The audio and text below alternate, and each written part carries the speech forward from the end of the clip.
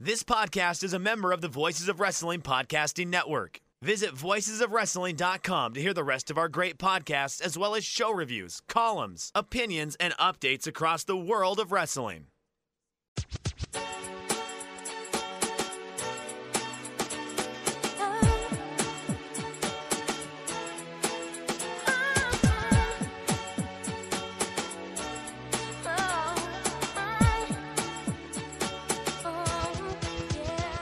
This is Everything Elite, the world's best podcast devoted exclusively to all elite wrestling and the elite extended universe. I'm Aaron. I am joined by my good friend Nate. Nate, what's up, man? What's up, Aaron? It's me, your good friend. Hanging out, watch some Dynamite. That's nothing else happening. Cool. What's up with you? Not much, man. I've been thinking a lot about only tonight, only over the past couple of hours. But I need to get your input on a very important issue in my life. My life? Probably my life be like, I probably could have handled this in the DMs, but I just wanted to ask you straight up, and we're here, we're talking. How do you think Luke Gallows shits in the onesie? I think he probably takes it all the way down to his knees. Do you think because it's necessary or just because he's Luke Gallows? It seems like it's probably not very hard. I've never worn a onesie. But why not? Half the time they're walking around with their straps down anyway. Mm-hmm. So at that point, it's just a high pair of pants. Sure. So, and we saw on BTE that he's already adept at walking around with his pants around his knees or ankles. So, I think we can interpolate the data here, and he just takes the long pants, pulls them down to his knees, and then he gets after it. Okay. All right. Well, we're also joined by Mike Spears. Mike, what's your take on how Luke Gallows takes a dump? First off, hey y'all, it's your old pal Aaron, Mike Spears. I'm doing just as well as I did last week. Take it as you will. He's got to get his catchphrases in, Aaron. Don't step on his catchphrases. Don't step on the phrase that I get reminded why I don't do the catchphrase when I don't do it. So here's my theory about the onesie, and it's one of those things that, like, if you ever see someone with like the straps on their gear, they are wearing a singlet and they just have pants over it. So he goes all the way down to the ankles to take a shit. However, if he's just gonna rock a piss, he just pulls down the pants and pulls one of the legs up on the singlet. I don't think Luke Gallows is anyone who's concerned about sanitation whatsoever. So no matter what, he's not gonna be washing his hands. You saying Luke Gallows is sanitation has now made me imagine Luke Gallows as like a small town mobster where he like runs a sanitation. Oh, absolutely. Thing, like that's very funny to me now that I think about it. Like he's definitely has the Dixie Mafia energy about him, doesn't that'd he? Be so good. Like we should be thankful that there is pro wrestling, because if Luke Gallows did not have pro wrestling, he's either in the Dixie Mafia or he's in jail for being caught exposing himself rocking a piss outside of a bowling alley. Like, it's one of those two things, right? Congrats to the big LG, Luke Gallows, for living his best life. Yeah, he's good. Okay. We're going to do a podcast now about pro wrestling. We're on Twitter at Everything AEW. I'm at Aaron Like the Car. Nate's at Epitasis. Mike's at Fuji Heya. Subscribe to the podcast. All you got to do, you punch in Everything Elite into whatever podcast app you choose. You click subscribe, and then boom, you get these episodes as soon as they come out. If you use the Apple Podcast app to do that, please give us a 5-star rating and a review. And if you want to support this show, the very best way to do so is to head over to patreon.com/everythingelite. It's a very exciting month over on the Patreon. We got a lot of good stuff coming. So we'll talk about that later, I'm sure. But we'll kick off the show, as is customary, with Elite or Delete. The idea, if you're a first-time listener, Elite, your favorite things from the show. Delete, your least favorite things from the show. We start with Nate. Nate, what was your favorite thing from tonight's AEW Dynamite? Weird show. I don't know that there wasn't a lot that was offensive to me. Not a lot that I disliked, but very little stood out to me as being especially good. the one act in this company that has been consistently improving, consistently entertaining, consistently gaining momentum, and feels like they're always moving forward and doing better things week after week, turned in another good performance on this show. I refer, of course, to the talent who I was the first person to call good, actually, Dr. Britt Baker, DMD. Strong promo on this show, basically acknowledging, lampshading, and correcting all of the problems with the women's division here. Absolutely just speaking the truth that she should get a title shot because she has the most star power and has the most interest and best segments and best ratings. But she's going to put in the work. She's going to show up on AEW Dark and AEW Dark Elevation in order to get her wins up so that she can challenge for the women's title from Hikaru Shida and give this division a shot in the arm. Yeah, Dr. Britt Baker, that's my elite for today. And it's something that I feel like if you're someone who pays attention to AEW on a multiple times a week basis, it's felt like that this was the end point for Hikaru Shida. I felt like everything over the last 6 months especially has been building up Britt Baker. She's been, all over the shows and has elevated her act or wrestling and all of that to be this force. And I'm ready for this feud. I think this feud could be very interesting, and it's a nice way to kind of build up to the feud. And then you probably have the month of May to really run with it for the build-up for Double or Nothing if they want to do the title change there. Because you also then have the nice thing of the idea is, can Hikaru Shida be the first person to go one AEW calendar year as champion? As a nice little thing as well. But yeah, no, this promo rocked. Tony Schiavone rocked in it.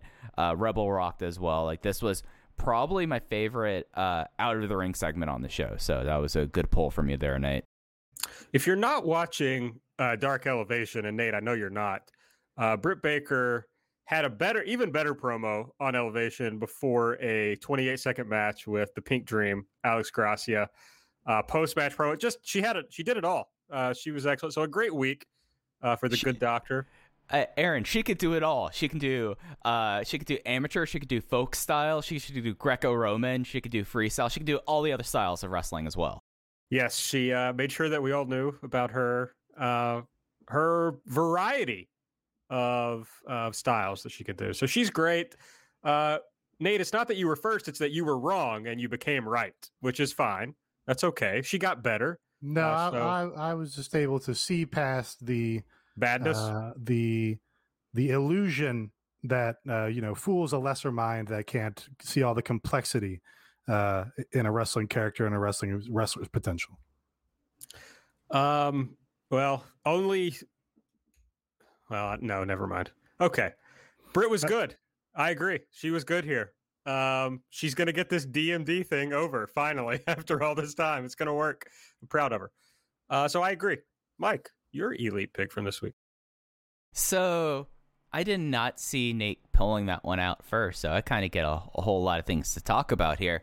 But I am going to talk about the TNT title match, the Everything Evolves produce match that we had there. JD Drake versus Darby Allin. These two guys had the match of the night. It was a exceptional performance. It was something that the build that they've done over the week to build up JD Drake for this title shot has probably been the thing they've done best, I would say, over the week. From Road 2, the great promo that JD Drake cut on Road 2 and Darby's kind of counterpoint there, the stuff that they did on Dark Elevation, and then they came together and had just a blast of a match. They had just very inventive stuff. JD Drake is someone that he does kind of play off the fact that he looks like someone from the 80s, but he plays off it in a way that comes off entirely sincere. And now he's rocking the singlet just like you would expect someone in Charlotte in 1978, and just doing awesome stuff that shows that he knows what he's doing with I'm going to be a throwback, but I'm going to be a throwback with modern sensibilities, the insane just throwing Darby from the floor up into the ropes and then clobbering him with a clothesline on the way down was insanely sick. It just was the best thing that they had in their ring for this show. and it just absolutely rocked every way about it. And I had a great time with this match, where there was a lot of things on the shows I did not have a good time with.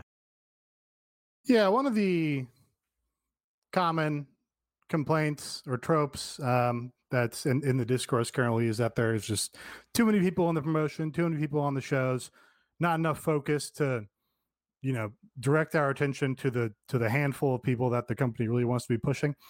And there's elements of truth to that for sure. We've complained about elements of that, but on the show, you have JD Drake in a big title match and give him a lot of time. You have Bear Country in a synergy match when they're a relatively new act and certainly new to a national audience. Last week they were heavily pushing big featured singles matches with Cesar Bononi and QT Marshall featured in them. So they're not shy about putting like not super established people on the television for big chunks of time, which is what they did here. But match was really good, and I thought the commentary was unusually successful in putting over JD Drake, which they haven't exactly done for all those other guys. Just in terms of like, JR, raving about how tough he is and, getting in locker room fights and winning every locker room fight that he's been in. He's been renowned on the indie scene and all this stuff. Excalibur had a good line about where Tony messed up his nickname, and he's like, well, you're lucky that I corrected you, Tony, and that JD Drake didn't have to. So I enjoyed that. The commentary helped this match. And yeah, it was good. Very cool to see JD Drake in this spot. Yeah, there's there's a lot of guys in spots. Remember the Gun Club when they had like one main event on Dynamite and then never wrestled on Dynamite again? Anyway. Yes, I have a thought. I have this very thought to discuss later in the show. So we'll get there. But yeah, I mean, I think to no one's shock, if you followed these two guys' careers, they had a great match. I enjoyed that I'd be interested to know whose idea the singlet was, whether that was somebody saying, hey, JD, we'd like to see you in a singlet, or it was him coming up with this idea. JD Drake and I went back and forth about his gear when he first showed up at Evolve. I never liked the trucks pulled up over the stomach. It's like, dude, if you're there's been plenty of ass-kicking big dudes in the history of wrestling who just let it hang out and kick your ass. If it's good enough for Stan Hansen, it's good enough for JD Drake. But JD Drake gave me the middle finger emoji for having that take on Everything Evolves. So that's fine. But JD Drake's good. He was good here. I don't know. The commercial breaks really throw me off in matches still after all this time. It's like I thought I wanted this match to be even better than it was. And I don't know if just the break threw me off. Nate, you may have a better take on that because you don't see the commercial breaks. Yeah. I probably don't factor that in enough when I talk about match links on this show. That I'm seeing a lot of match that the entire viewing audience is not necessarily seeing. But yeah, nothing jumped out at me at this of like, oh, they're killing time or something like that. It was just a well-worked match throughout, I thought. Yeah, I just take off when it goes into picture in picture. My brain cannot watch that and like focus on it as I would a wrestling match. So it's just impossible for me to pay too much attention to. On the subject of picture in picture, they did the Sammy Guevara picture in picture cue cards bit on this show, brought that back, which is great for the viewing audience at home who can only see what is written on his cards in the corner.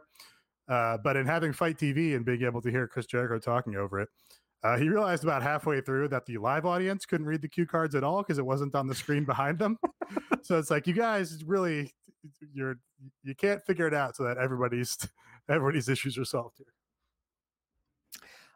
My elite pick is going to be an unpopular one based on other takes that I saw, but I'm going with the Inner Circle face turn.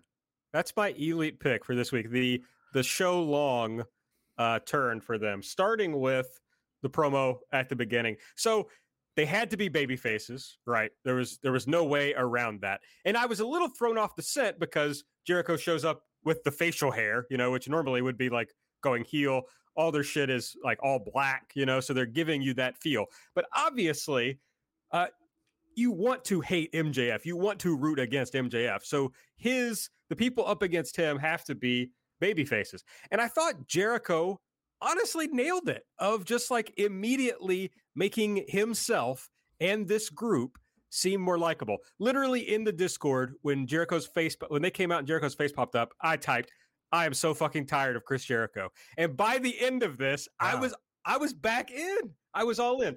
Yes, the promo stumbled at times. There's no question about that, but it worked overall. I know he apparently fed them the crowd, but the crowd got into it regardless. So that's all you need. Then the other segments on the show, I thought very well played into what they were doing. The Tyson thing was, that worked perfectly. The crowd went nuts for it. So it was good. Jericho won me over. I am surprised. I don't disagree with you, but I did not think you would think that about this promo. I'm not entirely sure why, but I kind of expect you to absolutely hate this. I thought it was like, it had some highlights, also had some lowlights. There were times during his promo, especially where he was doing his shtick because he loves, to be funny and have his little jokes or whatever. And some of those moments were like, man, the what you should be going here for your whole Back in Black thing is like, no, we're going to be ass kickers now. We're going to be, cool baby faces, and we're not going to do the comedy stuff anymore. So that kind of grated me. But I kind of think it worked for the most part. And it had one good takeaway, which I almost selected as my elite, which is they actually finally have a feud deserving of the blood and guts match now. My big annoyance with that match in the first place was they literally announced the match with no feud or justification behind it. And it's like, it just felt low rent that they're just like, oh, we're going to throw a gimmick match out there because we love gimmick matches. But now it's like, oh, okay, now we have a blood feud that makes sense with these teams for this setting. And now they can capitalize on it.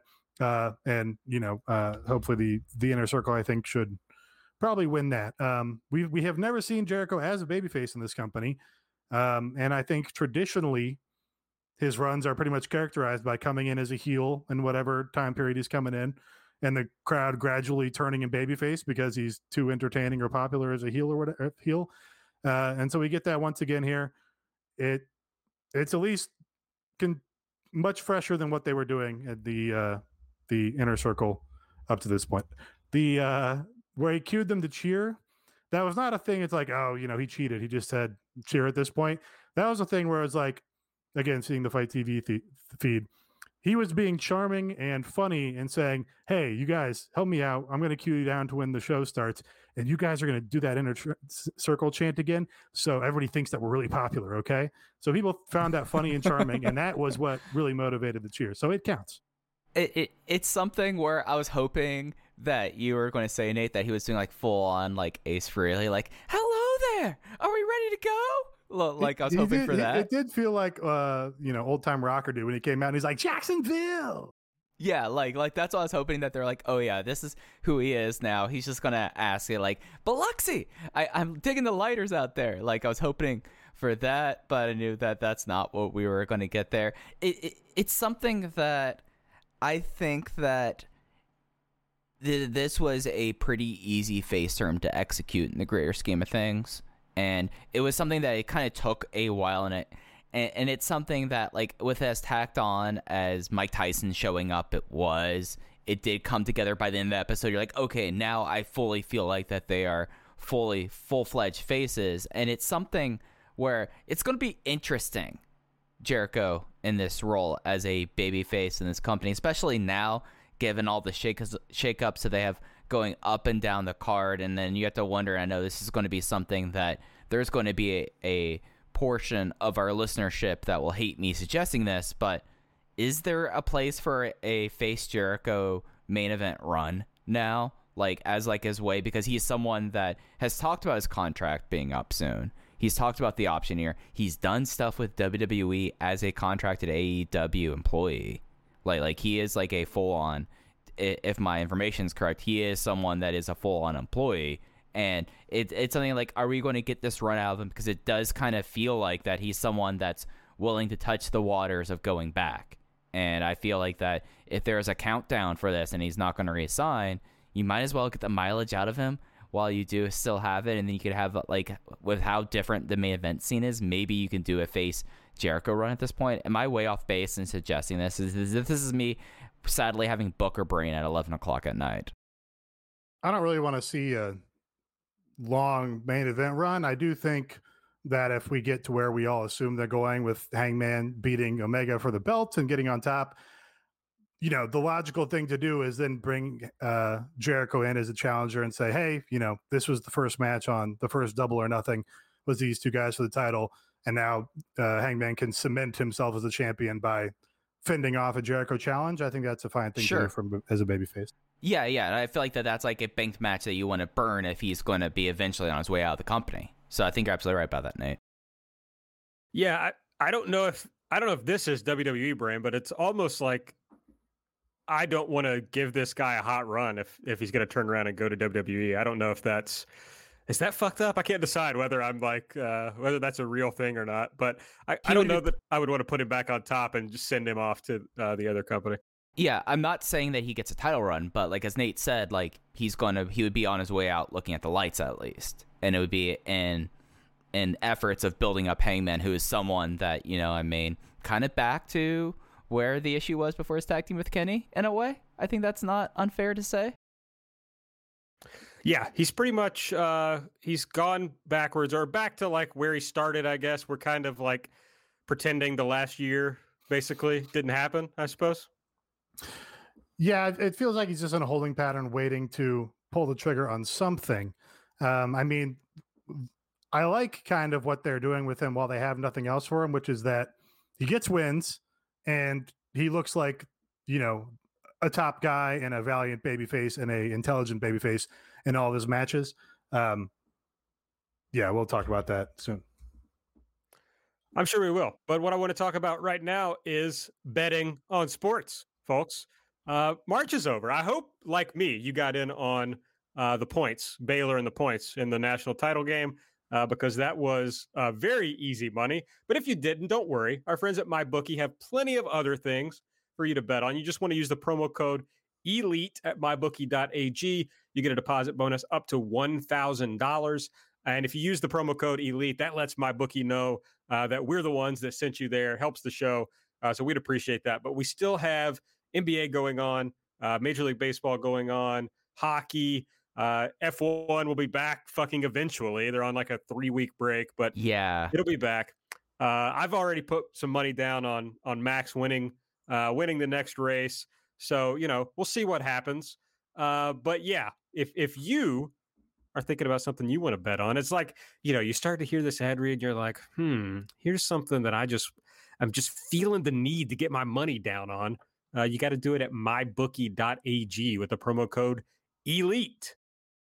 Yeah, there's a lot of interesting stuff up there right now, including WrestleMania bets. Have y'all looked at what they are? Have you looked at what MyBookie has for WrestleMania right now? Because no. There's some ways here that you could be able to do this. Cesaro is minus 200 against Seth Rollins, which that's a match that's happening that I was not aware of. We also have Braun Strowman minus 600 against Shane McMahon. Shane McMahon, a sneaky plus 350 right there. Sneaky, I would say. They're really striking while the iron is hot with Cesaro, huh? Yeah, I know. Now is definitely when we want to see him facing Seth Rollins at WrestleMania. Now, here's one. Does Bad Bunny score the pinfall to win his tag team match with him and Damian Priest versus John Morrison and The Miz? Absolutely. Literally don't know any of this. Minus 200? I've been meaning to ask our friend Thoros. Maybe he'll post it in the chat. He did a tweet the other day about like 2 of his favorite wrestlers in the last 10 years are wrestling at WrestleMania, and he doesn't care enough to watch it. And I'm like, who the fuck could that possibly be? I want to. Kushida's not wrestling right now. Owens and Zayn are wrestling against each other. Okay, that's my guess. That's my guess is Owens versus Zayn. Other fun. Well, there's a couple other real fun bets here. Will Logan Paul be put through a table at WrestleMania? If you take the yes, you're getting plus 900 on that. And then as well, so as Thoro says, yes, Cena and Generico. So Zayn and Owens are fighting. Will Brock Lesnar appear plus 200 on that? Will CM Punk appear plus 1,000?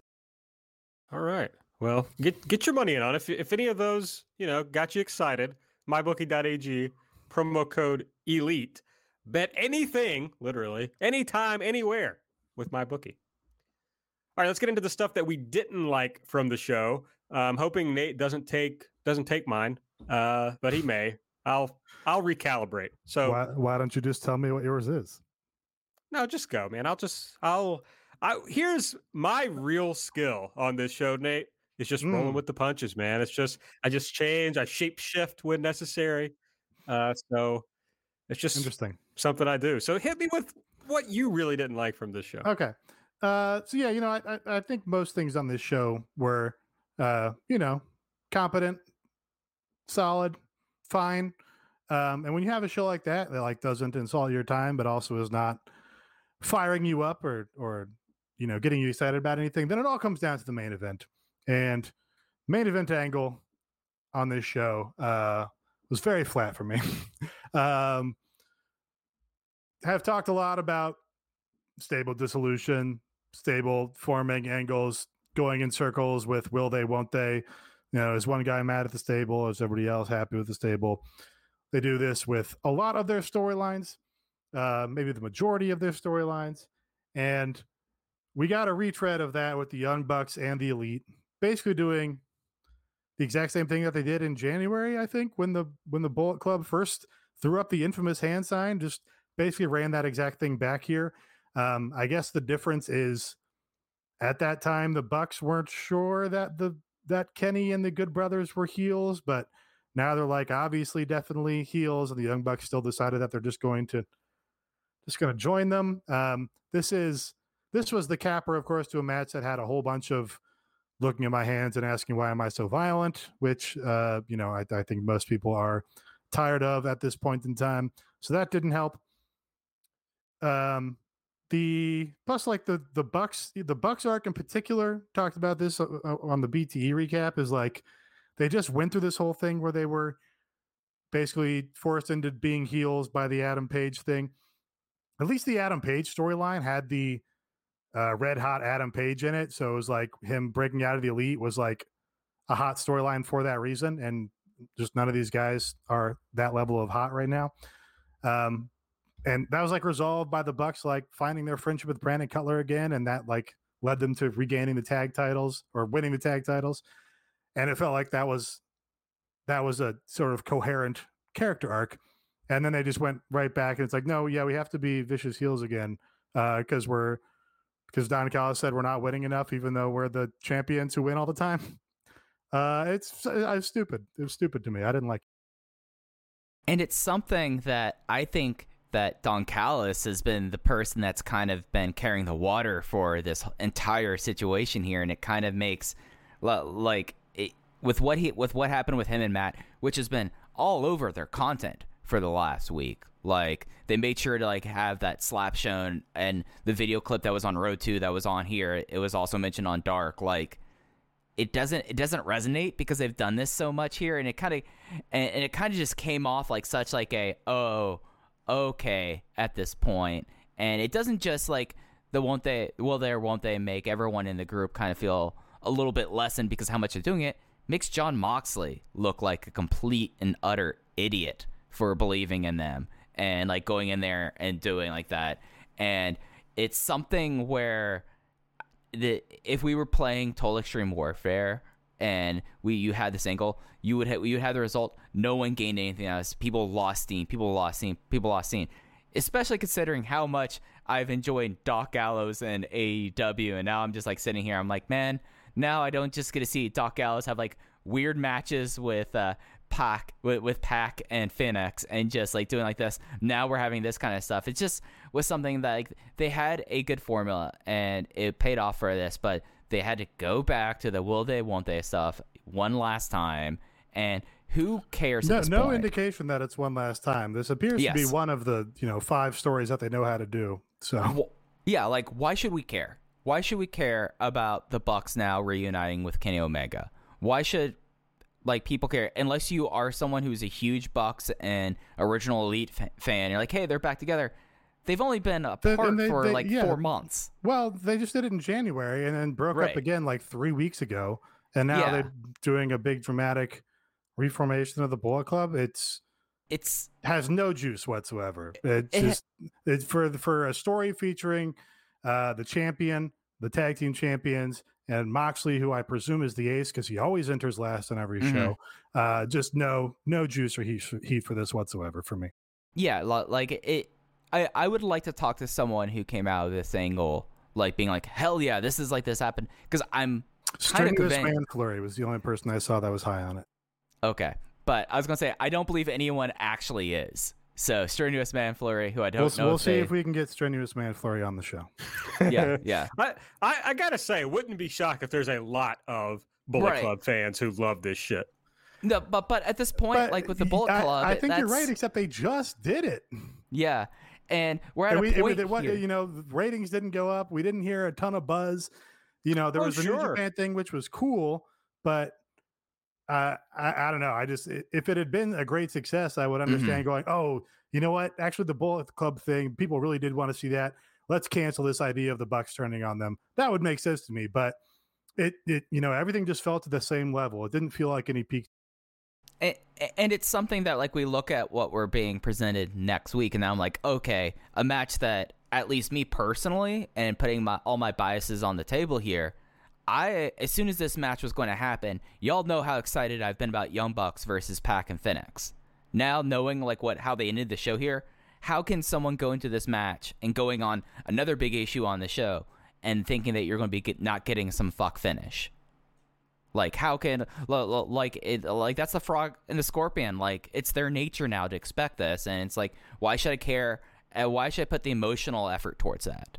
And to be honest, this is like the most frustrated I've kind of been with this promotion since the Bad Angle to end the Dark Order in 2019. This to me was the second flattest big angle since that Dark Order attack angle, for sure. It was like, this absolute go away heat from me. Like, oh, this is stupid. I don't want to see this at all.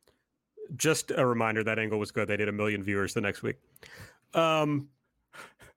But here's my take on that, which is, I don't know if it's me or it's the story, but like when they did this with Kenny and Kota Ibushi, I was like, this fucking rocks. 5 stars. When they did this with Hangman and Kenny, I was like, this fucking rocks. 5 stars. But when they did it tonight, I just like wanted to turn the TV off. If I were not doing this podcast, I just would be like, okay, well, let me move on to something else. Because I hated it. But I think it's the story. I don't think it's, I mean, I hope I've changed in that time, but I think it's just, there's not that emotional thing to grab onto. I'm not invested at all in whether Kenny and the Bucks are friends or not. And why should you be? Like, we've seen the last 4 months. Like, why should you care about the will they, won't they? They've given you no reason and no absence to make the heart feel fonder about this at all. I don't have any. Any's probably not true.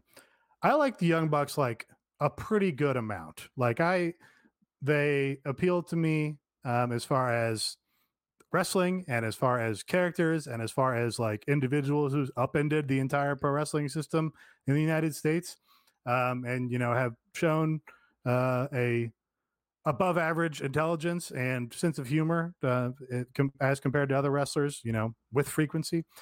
I don't have big emotional buy-in for the Bucks at all. They are not guys who like, you know, they achieve their dreams and I like, you know, have like a moment where I get verklempt or whatever.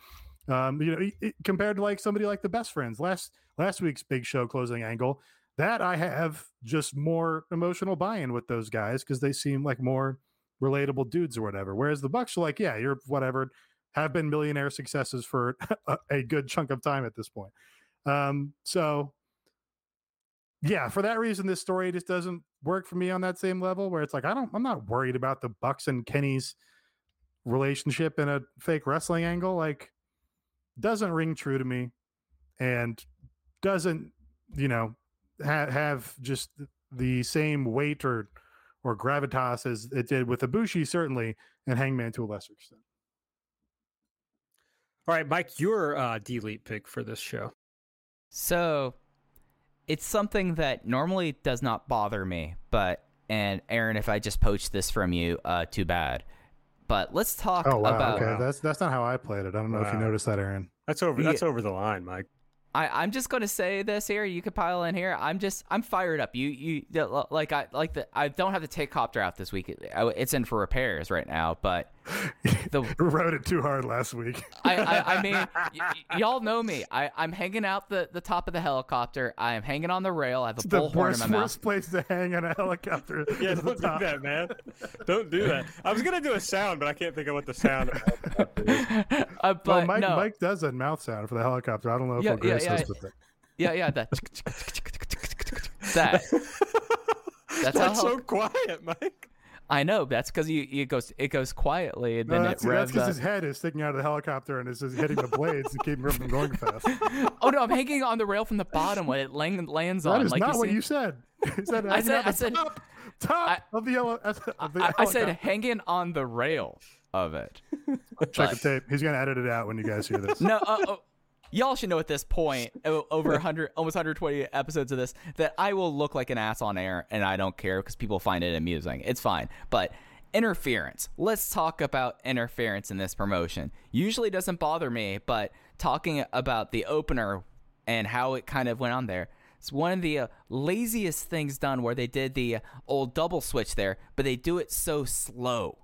Like, the idea with interference, and if you're going to do interference, like, everyone knows Dragon Gate does interference constantly. It's woven in the fabric there. But the key to make sure that it doesn't just get overawed is it has to be snappy. You have to go boom, boom, boom. And all the interference spots on this show were so slow at snail's crawl that I think the True Sports thing, like, whatever, like, that's 2019, like, get over yourselves. But if you're going to do this, you can't make your referees look like absolute idiots here, because it makes the referees look bad and it makes the heels look lazy.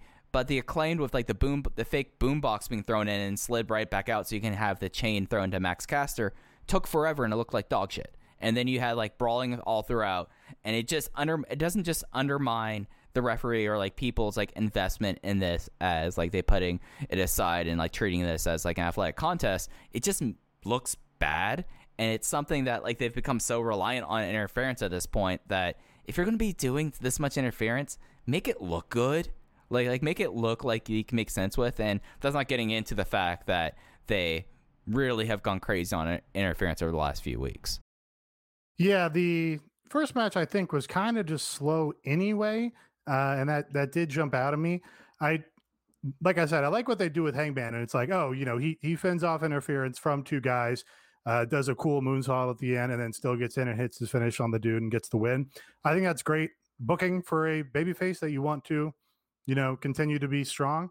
But yeah, the match was like a step slow, and I think that interference was like creative, but just too much for guys of this experience level to be able to do.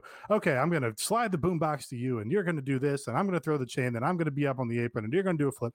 It seemed like just a step too complex or something. So I think the interference, the inflation of interference, is part of their larger problem with how they do a lot of their feuds and stories, which is that I just get the sense that Tony wants something to be happening all the time. Going back to the first show in this promotion, it's like you can't do an interview without an attack happening. You can't do anything in this promotion without somebody running in and attacking someone else. It literally happens in, I don't know, 95% of the segments in this promotion. And they always want something to be happening, but they don't always have enough ideas for things to happen. So they just kind of go in these loops of one guy attacks the other and the other guy attacks the other, and then they're breaking up and they're getting together. And it's just, there's always something happening, and there's just not enough room for things to breathe, or just like to have Adam Page get a clean win and be like, hey, check out that fucking babyface. He's cool. And then, you know, it like pretend it's like at all a legitimate sport. That's sort of part and parcel to me. Yeah, it's like, why does Max Caster exist? What is the point of Max Caster at this point in his career if Adam Page can't just beat him clean in the middle of the ring? Like, that's a good purpose for him to serve. I'm just going to play this right into my delete, which has to do with the pacing of the shows, because I've complained about the pacing a lot, and it hadn't really congealed for me. Like, what is the problem? It just sometimes feels like there's a lot happening, like too much for me to pay attention to. And then there was some discourse this week, and Nate, I think you had a tweet about this, but I may actually be stealing from you for my delete. But it was the point that they try to not just do too much stuff, but involve too many people in things on the TV show every week. But then that means some things just get left behind. You talked about the Gun Club, like they show up once in a main event of Dynamite. Austin Gunn gets the pinfall in the main event of Dynamite, and then we never see him again except at ringside. And it's like, because of always wanting things to happen, they never can, other than like the top feud, whatever's going on, they can't just like zoom out and focus heavily on on a handful of people, let those things develop. And then once that story develops, let them chill for a bit while you develop some other things. It's like, bizarrely, because they've done such a bad job with the women's division, they're doing a good job with that right now with the women. Like, you have these little things that are percolating and that they're focusing on, but that's because they only have to do one match a week. Right. So they've shown the ability to kind of figure that out, where we have some things now that we can sink our teeth into. But with the men, with the rest of the show, it's just like, here's everything, and I don't know, you figure out what you should pay attention to. Yeah, there's a lot of that discourse that I don't necessarily agree with. Like, I don't think it's automatically a bad idea to have a lot of guys on your show or in your promotion. I think it can kind of create dynamic segments when you have people with a lot of allegiances and stables and stuff like that, and have those bouncing off each other. And I like that they have interplay with, like, the Hardy Family Office has this feud with the Dark Order, but they're also pissed at Darby because of the events of the last couple weeks. That's all well and good to me. But yeah, we don't get just a spotlight on the guys that we need to see, like a arc or something about their character that like gets people invested in them, hopefully on that like emotional level, right? And Darby is somebody who they've consistently obviously had an intent to build. When they actually pulled the trigger on it, it was pretty much out of nowhere. But he was like the one example of like AEW that Meltzer brought up, is like, here's one guy that's had like a solid focus and push week after week after week. And even he will, disappear for weeks at a time. So it's a hard balancing thing, because I also like the variety. I like that on a given week, you don't know, hey, JD Drake's going to have a featured match this week. That's cool to me. But it does create other problems, which is that, like, yeah, what happened to the Gun Club? Like, they seemed like they had potential. They had this whole allegiance with Cody and stuff. They were in a main event. They got the win, and then just literally never again. They did a story on this show about how Lance Archer is in the main events and then disappears for weeks at a time. Yeah. It's like, no, that's a fucking problem with your booking, not with Lance Archer. Right. That's a weird thing, because then the babyface agreed with him. He's like, yeah, you're right. Right. Which, is kind of like, I guess it's like a lampshading thing where it's like, the promotion admitting, yeah, some of that discourse about, people disappearing is right. And we acknowledge that. I guess that's good, but it does, you do like look at it sort of cockeyed and go, not exactly sure what I'm supposed to think about Sting or Lance Archer in this. Like the heel is right and the face agrees with them, but it's kind of like, oh, I don't have a great analogy. It's Sting saying, yeah, you're right. You should have this time instead of me, is like Hillary Clinton saying intersectional feminism or whatever. It's like, you're the problem. You're the one taking the time. Don't come out here and use your time to say that I should have the time, but you still have the time. And it's something where, so they've usually have built this show, at least Dynamite, to kind of be a boom, boom, boom, boom program for the last year and a half. Like that's kind of been a thing about it. And I remember us talking about like the initial thing of Dynamite. We came on and we're like, hey, a lot of stuff happened and it all was awesome. And when you have stuff that all works, you can go boom, boom, boom. But when you look at a show like this, where we've talked about the Page and Caster thing, about how like shouldn't Adam Page just pen him clean, like shouldn't have to have this, but like when you had all these things happening, and you have a show that had 5 matches, like this is like usually Dynamites are all 6 matches. You could pretty much slot what goes where. This is a show that they could have had a lot more time to let things breathe here, but the pacing with this, just completely was just abrupt. Like, you have the whole thing here about pacing and layout here. So at the end of Darby Allin versus JD Drake, it ends up being a giant schmoz. The Dark Order comes out, the Hardy family office comes out, and we clearly see Ty Conti and the Bunny brawling like, oh, wait, well, we're going to come back, and I guess they're going to have their match now. No, because we still have to have Pinnacle versus Jericho before that. Like, it's not just the pacing, it's just the way that the shows are laid out. Like, if you're going to be doing some Gabe-ass booking, you float that next match directly into that next match. And that didn't happen here, and just makes it not only feel like everything is happening, but everything's happening in a very disconnecting manner, if that makes sense. Yeah, it does. It just, a lot of it kind of makes every segment feel the same to you. When it's not connecting or hitting really big with you, then it just all becomes the same level. Things, there's no peaks or valleys. You just get a plateau. I think as far as like time allotment, the QT Marshall promo that was on this, they had a video promo for him. I thought a pretty good promo. He had a lot of content for it, and he had to speak very fast to get it in his allotted time. Am I correct that they didn't have a recap from the angle last week where they did the big attack on Cody? That felt to me like missing on the show. Was we had a big angle where this new unit killed this top babyface and beat the shit out of him, and Red Velvet and Jade Cargill were involved, and they're on next week's show. And I just think, not to put over the WWE for anything, but I feel like the WWE would have had a dramatic recap video of that attack angle in the first 20 minutes of their show. And I think that was probably missing on this show, is like, we're going to hear from QT later, but hey, here's this amazing, horrific attack angle that happened on last week's show. And that would just lend more importance to that angle. Be like, hey, here's what you should be paying attention to. This was a big thing. This is a big star getting attacked. These are guys you should watch. And it just kind of felt at that same median level as everything else. Listener elites and deletes. I forgot the elites. Chelsea, listener Chelsea, elite, Ty and Allie. Again, these are Chelsea's words, not mine. I just want to be clear about that.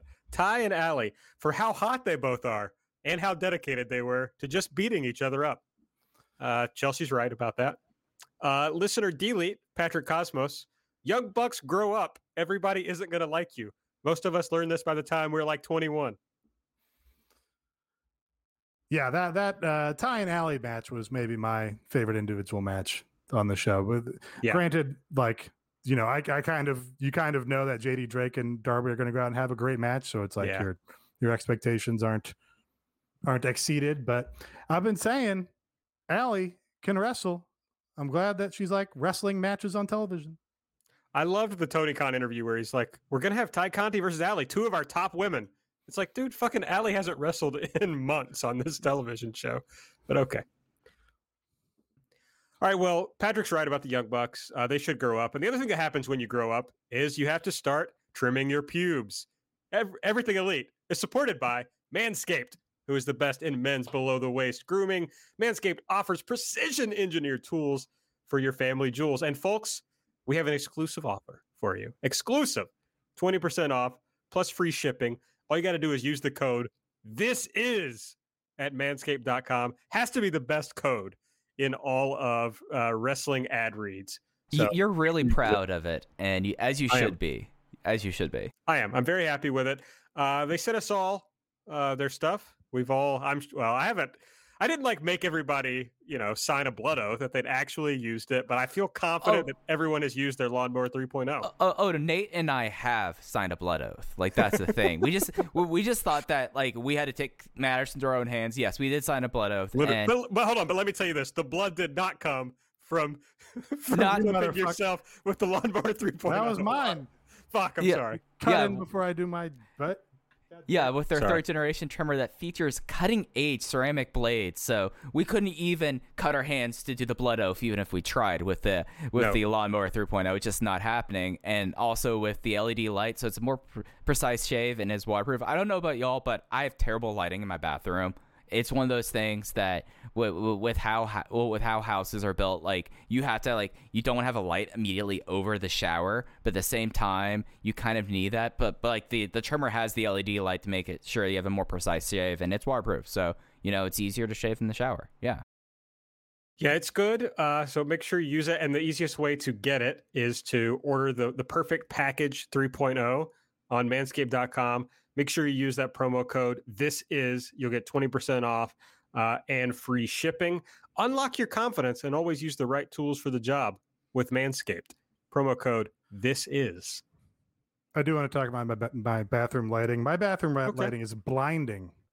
It is much too bright. I put in a couple lower, like old bulbs in two of the lights just because it was overwhelming how bright it would get. Yeah, you wanted to kill the environment, so you put in like the old style bulbs. Yeah. Right. The filament. I also put in fucking night light because if I go in there to like take a piss in the middle of the night and I turn on the actual light, then I will just burn my corneas out. Our bathroom, our upstairs bathroom, bizarrely has two big windows. So, but naturally, of course, that's what we want to have in a bathroom: two big windows, especially from the second floor. Where don't get me started on bathroom windows. But I get this great natural light. So, like, as long as it's not the dead of winter, I don't even have to turn the light on when I take a shower. It's so bright in there, and it's and the bathroom is white. Like the lot of the tile is white. So I get that, and we've got a white shower curtain, so you get a lot of reflection of that light. And it's just nice and bright in there. And Aaron, you wonder why we didn't invite you into our blood oath. In my first year in Brooklyn, I was on like the 30th floor of some building in downtown Brooklyn, and there was a frosted window in my shower. And I imagine I'll dream about that shower for the rest of my life because I'll never have anything that amazing again. Certainly not, condo in Brooklyn and the window in the shower, but it was absolutely gorgeous, and I wish I could take that shower again. About to do a big bathroom renovation at the Bentley house, so I'll keep everybody updated on that.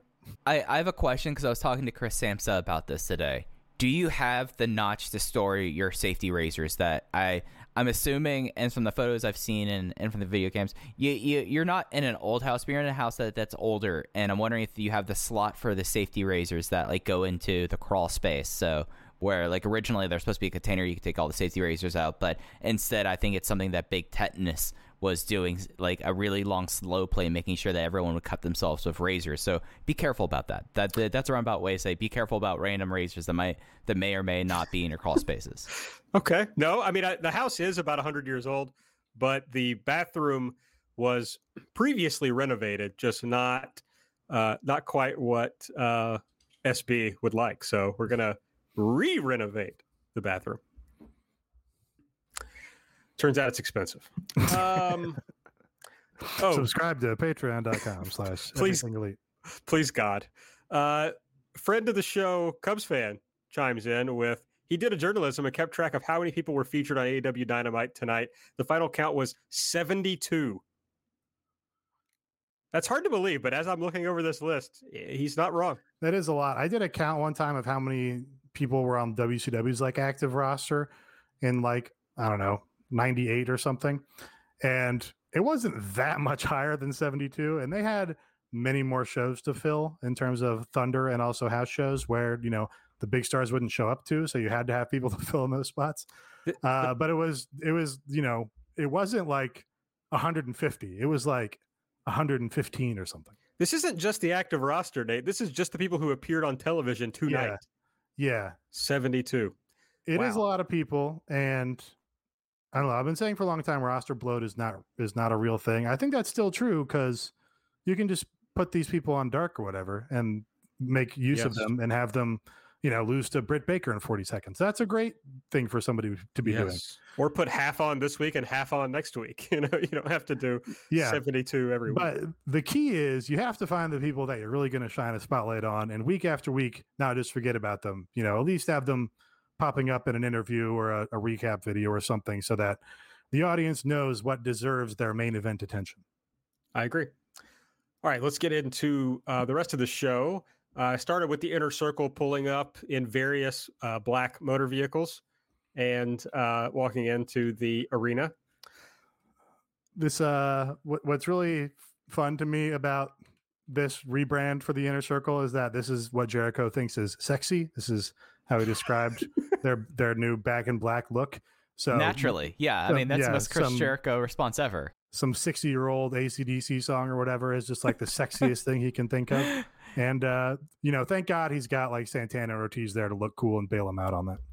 Yeah, like it's Jericho definitely said, so what we need here is each of us need to get a black car. We'll make sure that we have some trucks. Sammy, you can get the Range Rover, and I come out in a black Lambo, and it's going to be sexy as fuck. Like, that's probably how Jericho described that. It was Lambo was kind of cool, Lambo was cool. What can you do? I mean, I not a car guy, even though this is a car promotion. Not a huge car guy. First match, Adam Page versus Max Caster, which we've talked about at some length in page 1 with the Buckshot Lariat. Then we had the Death Triangle out with Tony Schiavone. Tony says that Death Triangle, or at least Pac and Fenix, are going to get a tag title shot next week. Best Friends interrupt. Orange Cassidy says it's nice to see them all in a ring together again. And then we see on the screen, I believe they said from Revolution, where they all beat up the Best Friends. It was the Pac versus Orange Cassidy match, of course. That's right. Just very, very funny, where there's like no explanation or anything. They just jump right into this recap on the Tron. And it's like, hey, remember, we're going to do this feud now, and here's our justification for it, which is, I guess good that they made the effort to go back and justify why Orange Cassidy would come out and have a problem with this team. But it did seem very technical, like, hey, Mookie Ghana, look up the last time these people interacted and find us a reason for him to be mad at them. It's like somebody pitched this idea to Tony, and he's like, what's the reason? Somebody give me the reason of why these two teams would not like each other. So then Pac says, okay, you guys just want a shot at us because we're going to be the next champions, but you're far from worthy. So Trent says they're going to get some wins, work their way up. Not a problem because they have more wins in this promotion than any other team, which I did not know. Yeah, it's almost a duplicate of what Britt Baker was talking about. He should have been like, we have all the star power. We're the hottest team in terms of momentum and fan buy-in. So we should get the title shot, and we actually have all the wins. And he says, a little heads up, the boys are back in town, and we have an alien with us now. This felt like funny Trent, and it just felt one step off beat for some reason. Like, he comes out and says, hey, Triangle, and calls them Triangle, which is like a funny Trent thing to do, but it just didn't quite land. Whatever, the timing was like a half beat off. It's something where like I was so put off by like how randomly they did that video on the Tron that like it took me a minute to kind of get back into it. But I do like the idea that they need to do a music video. Tony and Eli, since the boys are back in town, and we need to have all four of them, getting up to some hijinks. I think that's the way you really need to build up. It's like that's what this promotion needs. They need more music videos, and then you could do like you dropped a bomb on me and reenact the Fantastics one. But yeah, we need to have the boys are back in town on AEW Dynamite. They should have Mikey Ruckus cover the boys are back in town, but also cram with an alien in there. So exactly. There we go. Good. Now I'm thinking of like they've got this Rose to the Top coming up. Now I want a little spinoff, but it's not a reality show. It's like a sitcom about an alien living with the boys who are back in town. I do. Did we talk about? Was this just a thought I had, or did this come up? That I think a Chuck Taylor and Orange Cassidy reality series would be super engrossing. Of like, hey, here's Chuck. Chuck's old shitty apartment in Philadelphia, and now he's on television all the time. He just hasn't had the time or motivation to move, so he's still living there. That would be a television series for me. Yep, that would be good. We'd have the cute dogs all over it, and Chuck trying to help Trent out for his taxes. I mean, there's a lot of good storylines. Do we think that Trent would be the DJ Jazzy Jeff coming in and fucking things up? Right? Yeah. I mean, do you think that Tony Khan basically pulled Chuck and Orange Cassidy aside and said, "Hey, we gotta do something about Trent. get him in the car and take him to a fucking H&R Block and get this thing taken care of, because I could see that like actually be a conversation that needed to happen. Like maybe it was Jerry Lynn. Jerry Lynn seems like the guy to pull him aside and say, take him to an H&R Block. Like, well, like we can't have someone be arrested for committing like the dumbest case of tax fraud ever. I like to imagine that Tony called the Khan family personal FBI agent, which of course is actually a thing, and was like, hey, pretend that you're arresting Trent for failing to do his taxes and really put the fear of God in him. That's good. In the hobby, it's not easy being a fan of ripping packs or repacks. We hype ourselves up thinking, maybe I can pull a Ken Griffey Jr. rookie card, but with zero transparency on available cards and hit rates, it's all just a shot in the dark. Until now.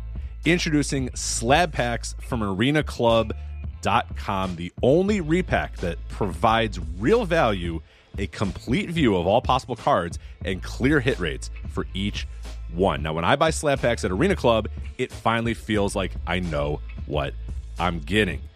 I was able to open an Arena Club slab pack, and I'll be honest, it was a lot better than what you normally do. Say you go to a card show, and there's a random innocuous brown bag of cards, and yeah, you can open it and look, it's going to be junk. You know what I mean? Like, you know what you're probably going to get in those. Maybe you find that fun, and sometimes I do. Sometimes I like just opening up cards and saying, hey, look at some random cards or whatever. But if you're really in this game to find value and find particular cards, it sucks to have to buy these mystery packs, and it ends up being, almost nothing. Nothing of value. Not with Arena Club. You can display, again, of all available cards, hit rates, grading, so you know that when you're opening up the slab pack, you are going to get something valuable. You are getting something good. And Arena Club, in addition to having those great slab packs we just talked about, is also a marketplace for card collecting, buying, trading, selling, displaying, all that sort of stuff. But those Arena Club slab packs, man, they are revolutionizing the repack game with transparency. After your pulls are revealed, they'll immediately be placed in your vault for safekeeping or trading and selling, and you can have them officially graded by Arena Club as well. So again, sending these things off, it's going to be officially graded by Arena Club. And the Arena Club grading process is accurate, fast, and transparent, with full grade rationale provided and explanation of how your card was scored. So whether you're buying, selling, trading, or displaying, Arena Club is the card collecting platform that you have to check out. So right now, I've got a special offer here for Voices of Wrestling Network listeners. You can get 10% off of your first purchase by going to arenaclub.com/VOWnet. Again, that's arenaclub.com/VOWnet. Now, that's a crazy offer. That's 10% off a $400 slab pack. $40 off right there. 10% off your first purchase. No matter what that purchase is, 10% off. Again, that's arenaclub.com/VOWnet. arenaclub.com/VOWnet for 10% off your first purchase on Arena Club. And we thank them for sponsoring the Voices of Wrestling Podcast Network. All right, the Inner Circle was out. This was the big Jericho promo. Basically, he just talked shit about everybody in the Pinnacle and said that MJF, who he's now calling my jerk-off friend, which I was surprised didn't get a chant. I really thought it would, but it didn't. And then he went at MJF for being a mark for himself and having an old scarf gimmick like he used to have. Christian Cage was backstage with Dasha.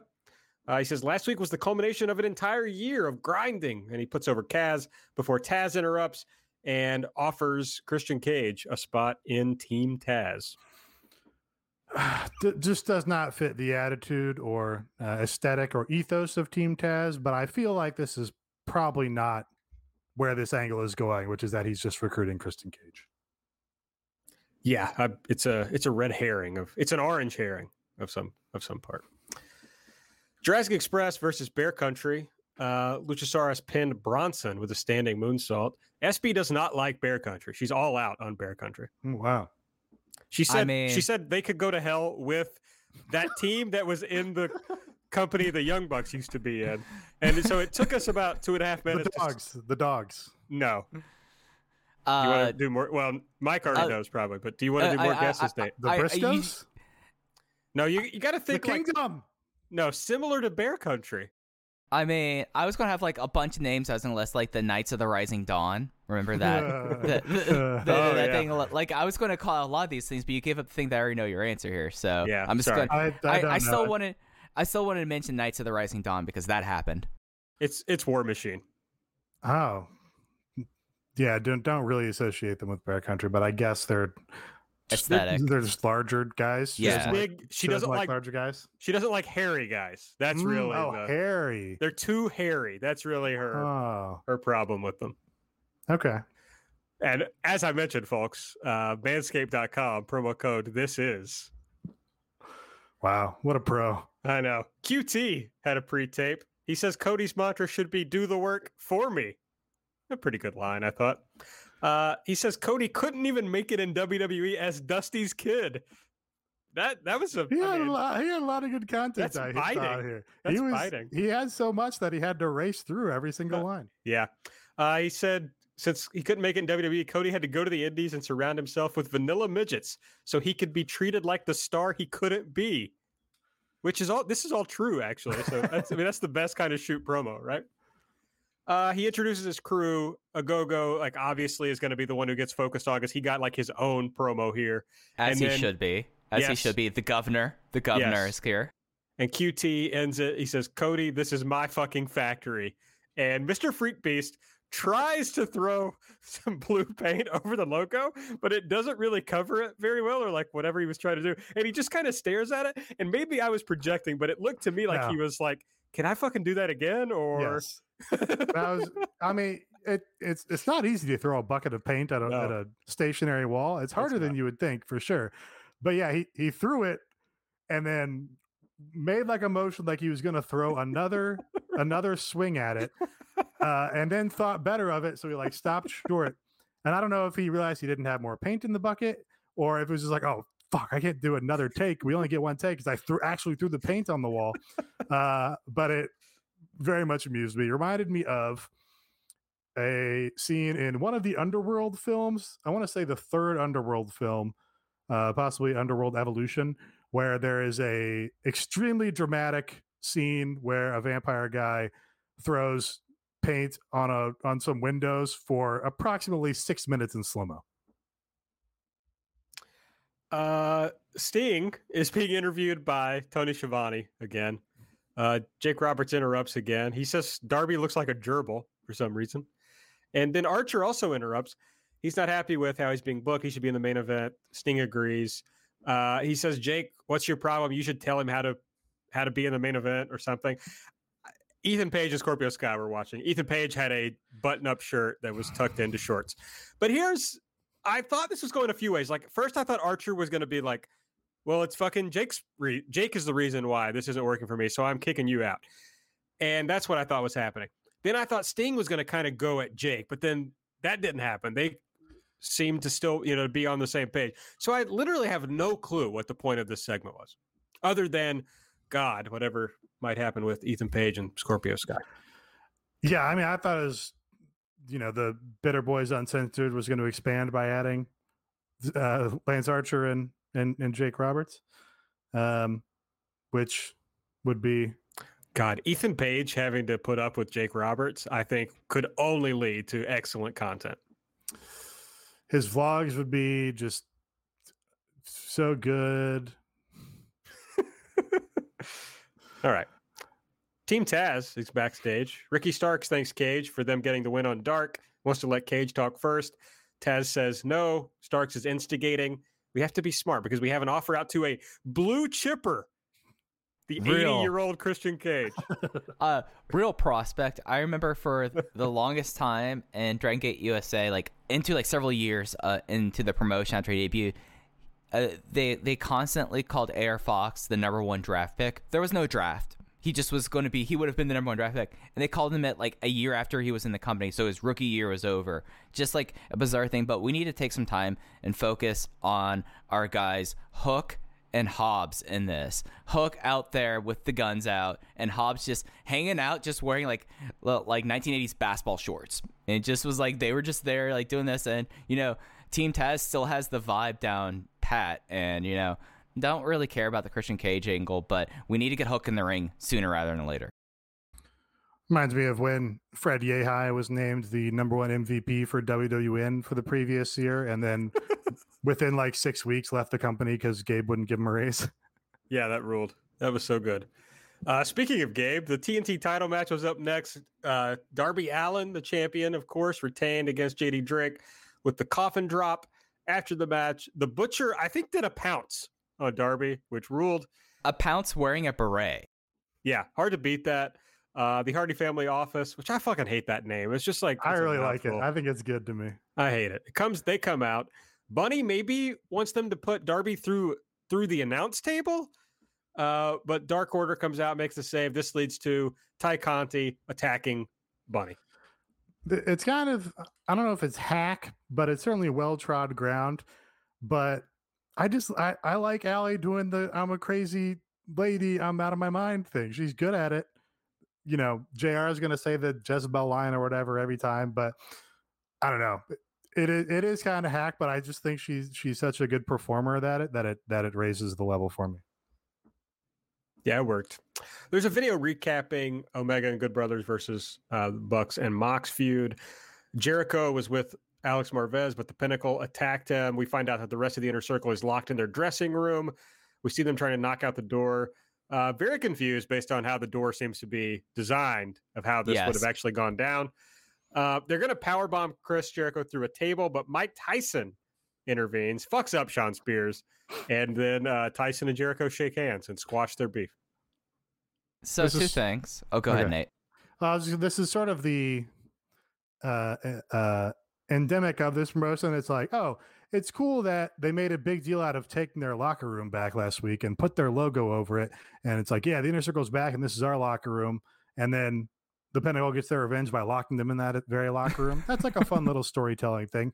And then in the same breath, you have Mike Tyson comes out and now he's just friends with Chris Jericho when they were enemies last time we saw them together. That's like those two things just kind of scrape on your brain in a way. And you're like, well, why this and not that? I don't get it.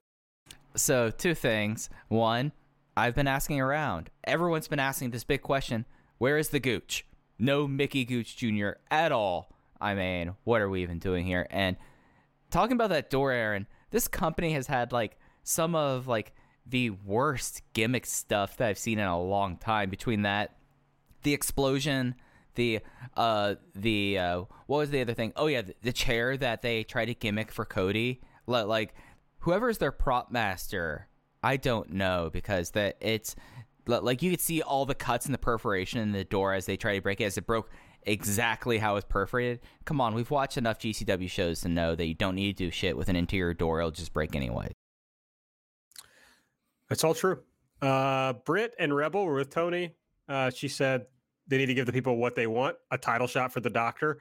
Tony points out she's number 4 in the rankings. She says title shots should be based on star power, merch sales, and demo ratings, which no lie detected in all of that. But she'll put her work in and climb up. So she is trying to get over that she's going to be on Dark and Elevation, racking up wins. Ty Conti versus the Bunny. Ty won with the DD tie. Sheeta was at ringside. Bunny cheap-shotted Sheeta, took the kendo stick, was apparently going to attack Ty with it, but Sheeta struck back, got the kendo stick, and that led pretty soon thereafter to the finish. And commentary is putting over that Ty will be the next challenger for Hikaru Shida. This match rocked. Like, they were throwing each other around. Like when the first big spot was that capture suplex that Bunny took basically on her shoulders and head, I was like, all right, we're in for something. And I mean, this was a great performance from both of them. I mean, it was neck and neck between this and the TNT title match for my elite for this week. Yeah, it was very good. Then they did a Red Velvet Jade Cargill hype video because there's going to be a match between those two next week on Dynamite. And Red Velvet says Jade Cargill barely got it done in their first match. You call yourself that bitch, but you need to be that bitch who gets the job done. It was a little clunky, but I thought it was good. I like Red Velvet. She's good. Then there was the main event, Omega and the Good Brothers versus Jon Moxley and the Young Bucks. The finish was like this. The Bucks wouldn't do their moves to Mox, or to Omega, rather. Mox gets pissed off. He does 2 paradigm shifts. Then he puts Kenny in the head and arm choke. But the Bucks save Omega by super kicking Mox. Eddie comes out, but the Good Brothers beat him up. Then the Good Brothers hit the Magic Killer on Mox, drag Omega over to pin him. After the match, they want the Bucks to super kick Mox again, I suppose. And they do, but they seem very conflicted about it. When they hug, they did a hug instead of the infamous hand sign this time. Yeah. I don't know. I just didn't like it, so I don't know. It felt to me like the crowd when Matt Jackson was doing his I can't attack him thing. It really felt like commentary didn't want to see it. The crowd didn't want to see it. I mean, I guess that's not the worst thing because then he did like turn heel. So I guess, okay, fine. The crowd isn't supposed to like him now anyway, but I don't know. I just don't think people want to see that at this point in time. I don't. That's for sure. All right, that was Dynamite for this week. If you'd like to support Everything Elite, the best way to do so is to head over to patreon.com/everythingelite and subscribe.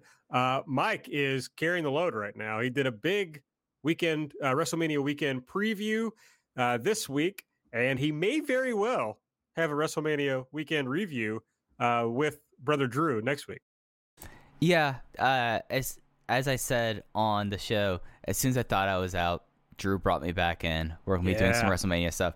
We might have a pretty fun way of doing the review, but I right now have the spreadsheet up of all the shows that release are on IWTV and the Fight Network. And boy, considering how ticket sales has been in Tampa for these shows, there sure is a lot of them.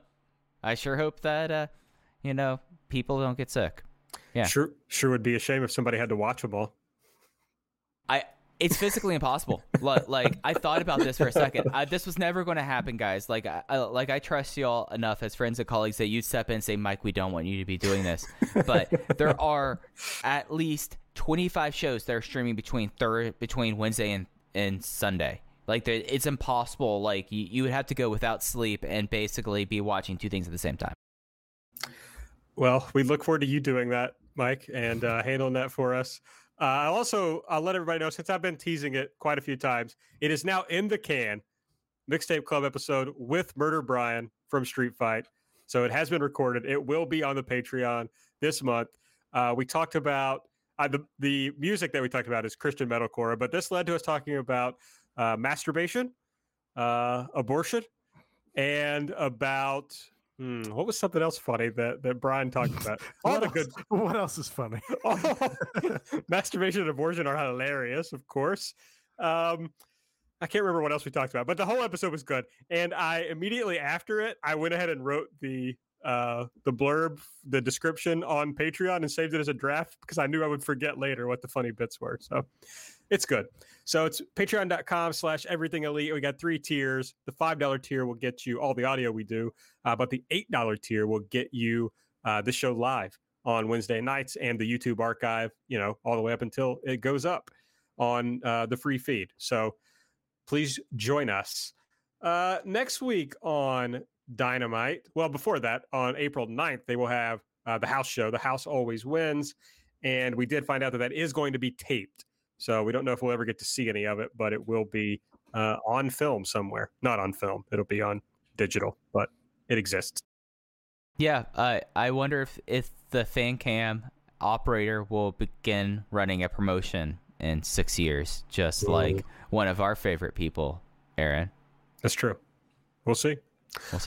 Next week on Dynamite, Anthony Ogogo's in-ring debut, Red Velvet versus Jade Cargill. Chris Jericho versus Dax Harwood. Mike Tyson will be the guest referee, and the Inner Circle and the Pinnacle are banned from ringside. Darby Allin will defend the TNT title against Matt Hardy in a Falls Count Anywhere match, and the Young Bucks will take on Pac and Phoenix.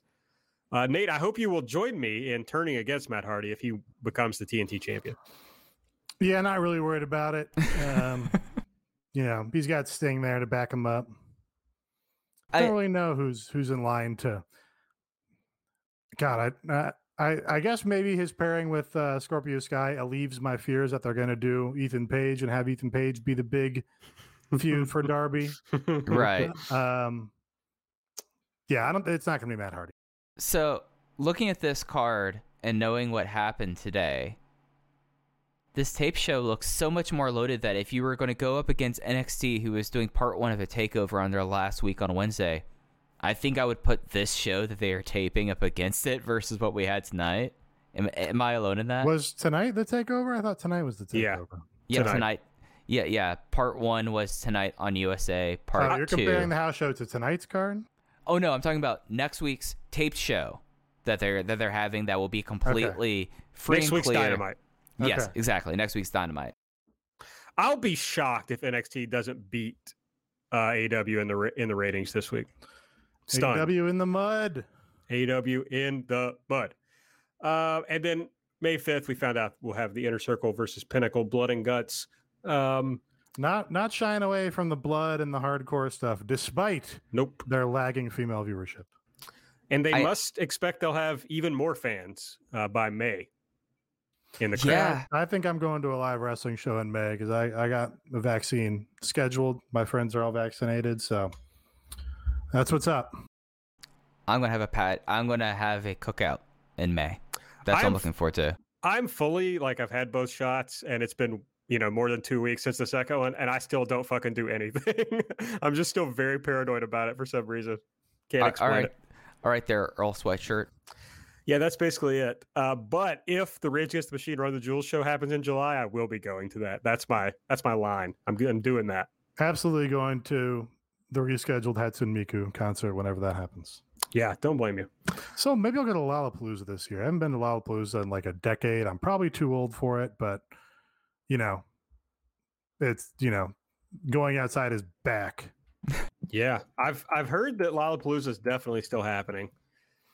It's typically August, I believe, and it really feels like Illinois will have had ample opportunity to get vaccinated by then. So the people that don't have vaccines by that point, I would imagine, are people that aren't intending to get them. So what can you do at that point? Yeah, I think we've already done on this show where we looked at the Lollapalooza We definitely discussed list, so I'm not going to do that again, even though I'm looking at it. I pulled up the Argentinian one or something. Oh yeah, yeah. Anyway, okay, I won't do it. I've been trying to talk myself, although it looks like I am just too late on it, so I couldn't do it. But I've been trying to talk myself into going to Bonnaroo because the lineup is pretty sick. But I think I was too late. So Trying to see some string cheese incident, are you? I think I've been at like 5 festivals where they've played in my life, Sounds about right. and I don't think I've ever watched them one time. Right course of action right there. Yes. Okay, that's the show. At Everything AEW is our Twitter account. I'm at Aaron Like the Car. Nate's at Epitasis. Mike's at Fuji Heya. Subscribe. Give us a 5-star rating and review.